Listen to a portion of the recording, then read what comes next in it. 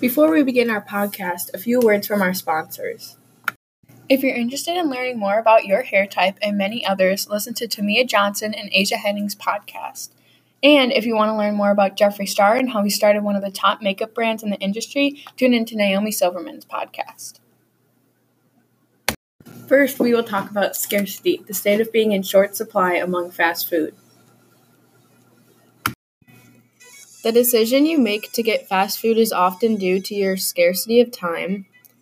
Because so many people find themselves in situations where they don't have enough time, we have seen many changes in consumption patterns, like a decrease in food preparation at home, an increase in fast food consumption, a decrease in family meals, and an increase in the consumption of easy and already prepared foods. However, even though these already prepared foods are easier and more efficient, they also build up to be a bad diet, with food options that lack nearly any nutritious value at all. Not to mention that continuing a diet with large amounts of fast food consumption may contribute to obesity and chronic health problems, such as cardiovascular disease, diabetes, and cancer. Another way fast food is related to scarcity is in the way that there is a scarce amount of well-educated and high-skilled people who want to work at a fast food restaurant. Because of this scarcity, fast food workers tend to be very uneducated, inexperienced, and unskilled teenagers.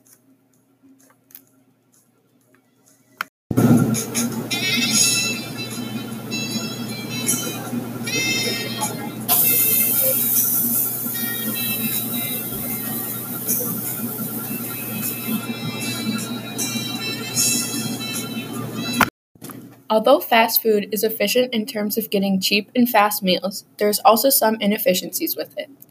One inefficiency with fast food is the frequent messing up of orders due to the lack of skill and knowledge most of the employees have.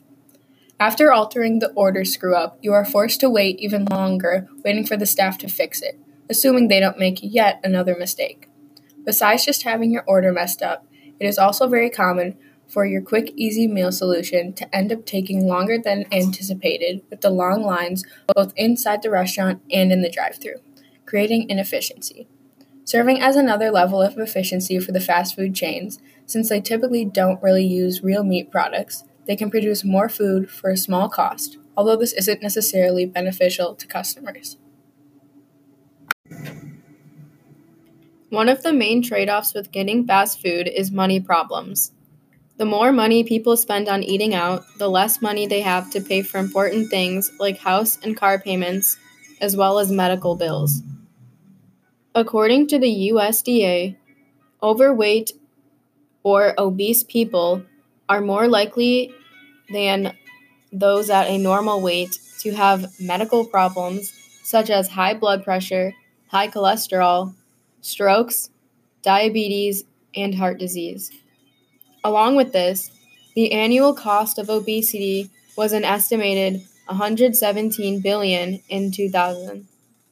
Because of all these medical problems due often lead to fast food, obese people struggle to pay their constant medical bills in order to keep them alive. In addition, the higher cost of medical bills also disrupt the circular flow due to unhealthy and fake food causing people so many health problems. On the flip side, we can say that a positive to the fast food industry is that it provides jobs to millions, allowing unskilled and uneducated people to be able to get jobs even if they're only making minimum wage. Although it's a good thing that more people have jobs, the low-paying salaries allow no room for advancements in the economy. Roughly 3.5 million people are employed in the fast food industry, and that's a lot of people. With the high numbers of people making minimum wage, no wonder no one can afford anything anymore. People work to make money, but what if they're not making enough in order to live without getting help from the government? Maybe it's time to increase minimum wage again. As usual, everything is just one big cycle. Obviously, everyone knows that eating at home is healthier than eating out, in most cases.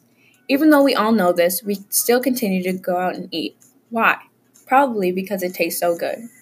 Restaurants and fast food chains aren't here for us, they're here to make money.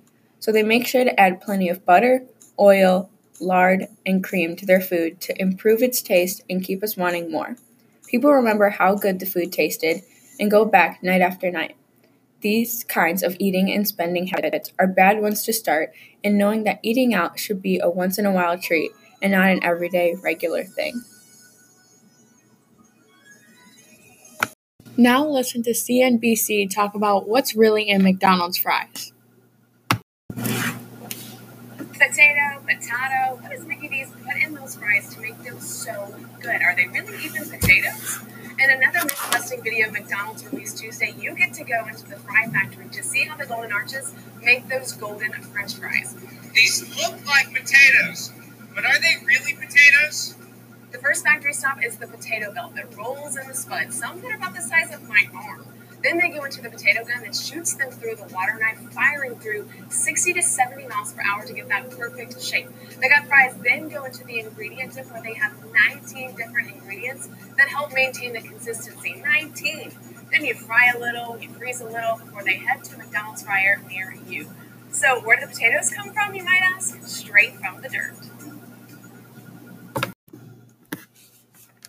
In means of making more money and getting more business, fast food chains, such as McDonald's, prove to understand supply and demand in the way they advertise their food, such as Happy Meals for kids to make food more appealing to children, and their dollar menu to encourage people to buy their food due to its cheap prices. Although these advertisements may seem very tempting, things like the dollar menu are actually pretty stupid, since the only reason the food is so cheap is because it's not real food.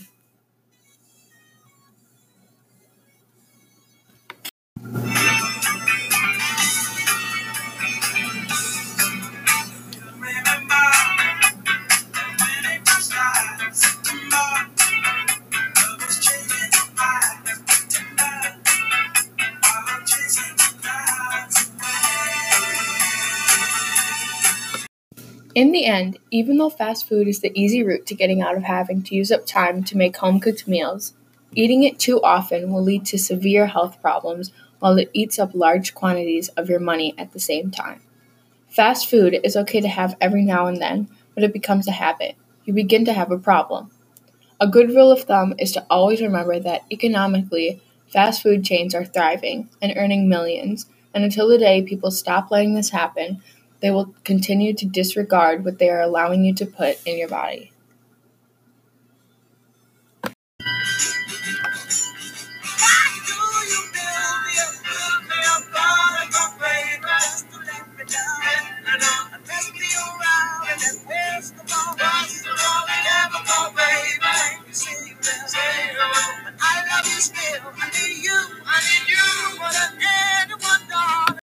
Thanks for listening, and tune in next week when we talk about Burger King next.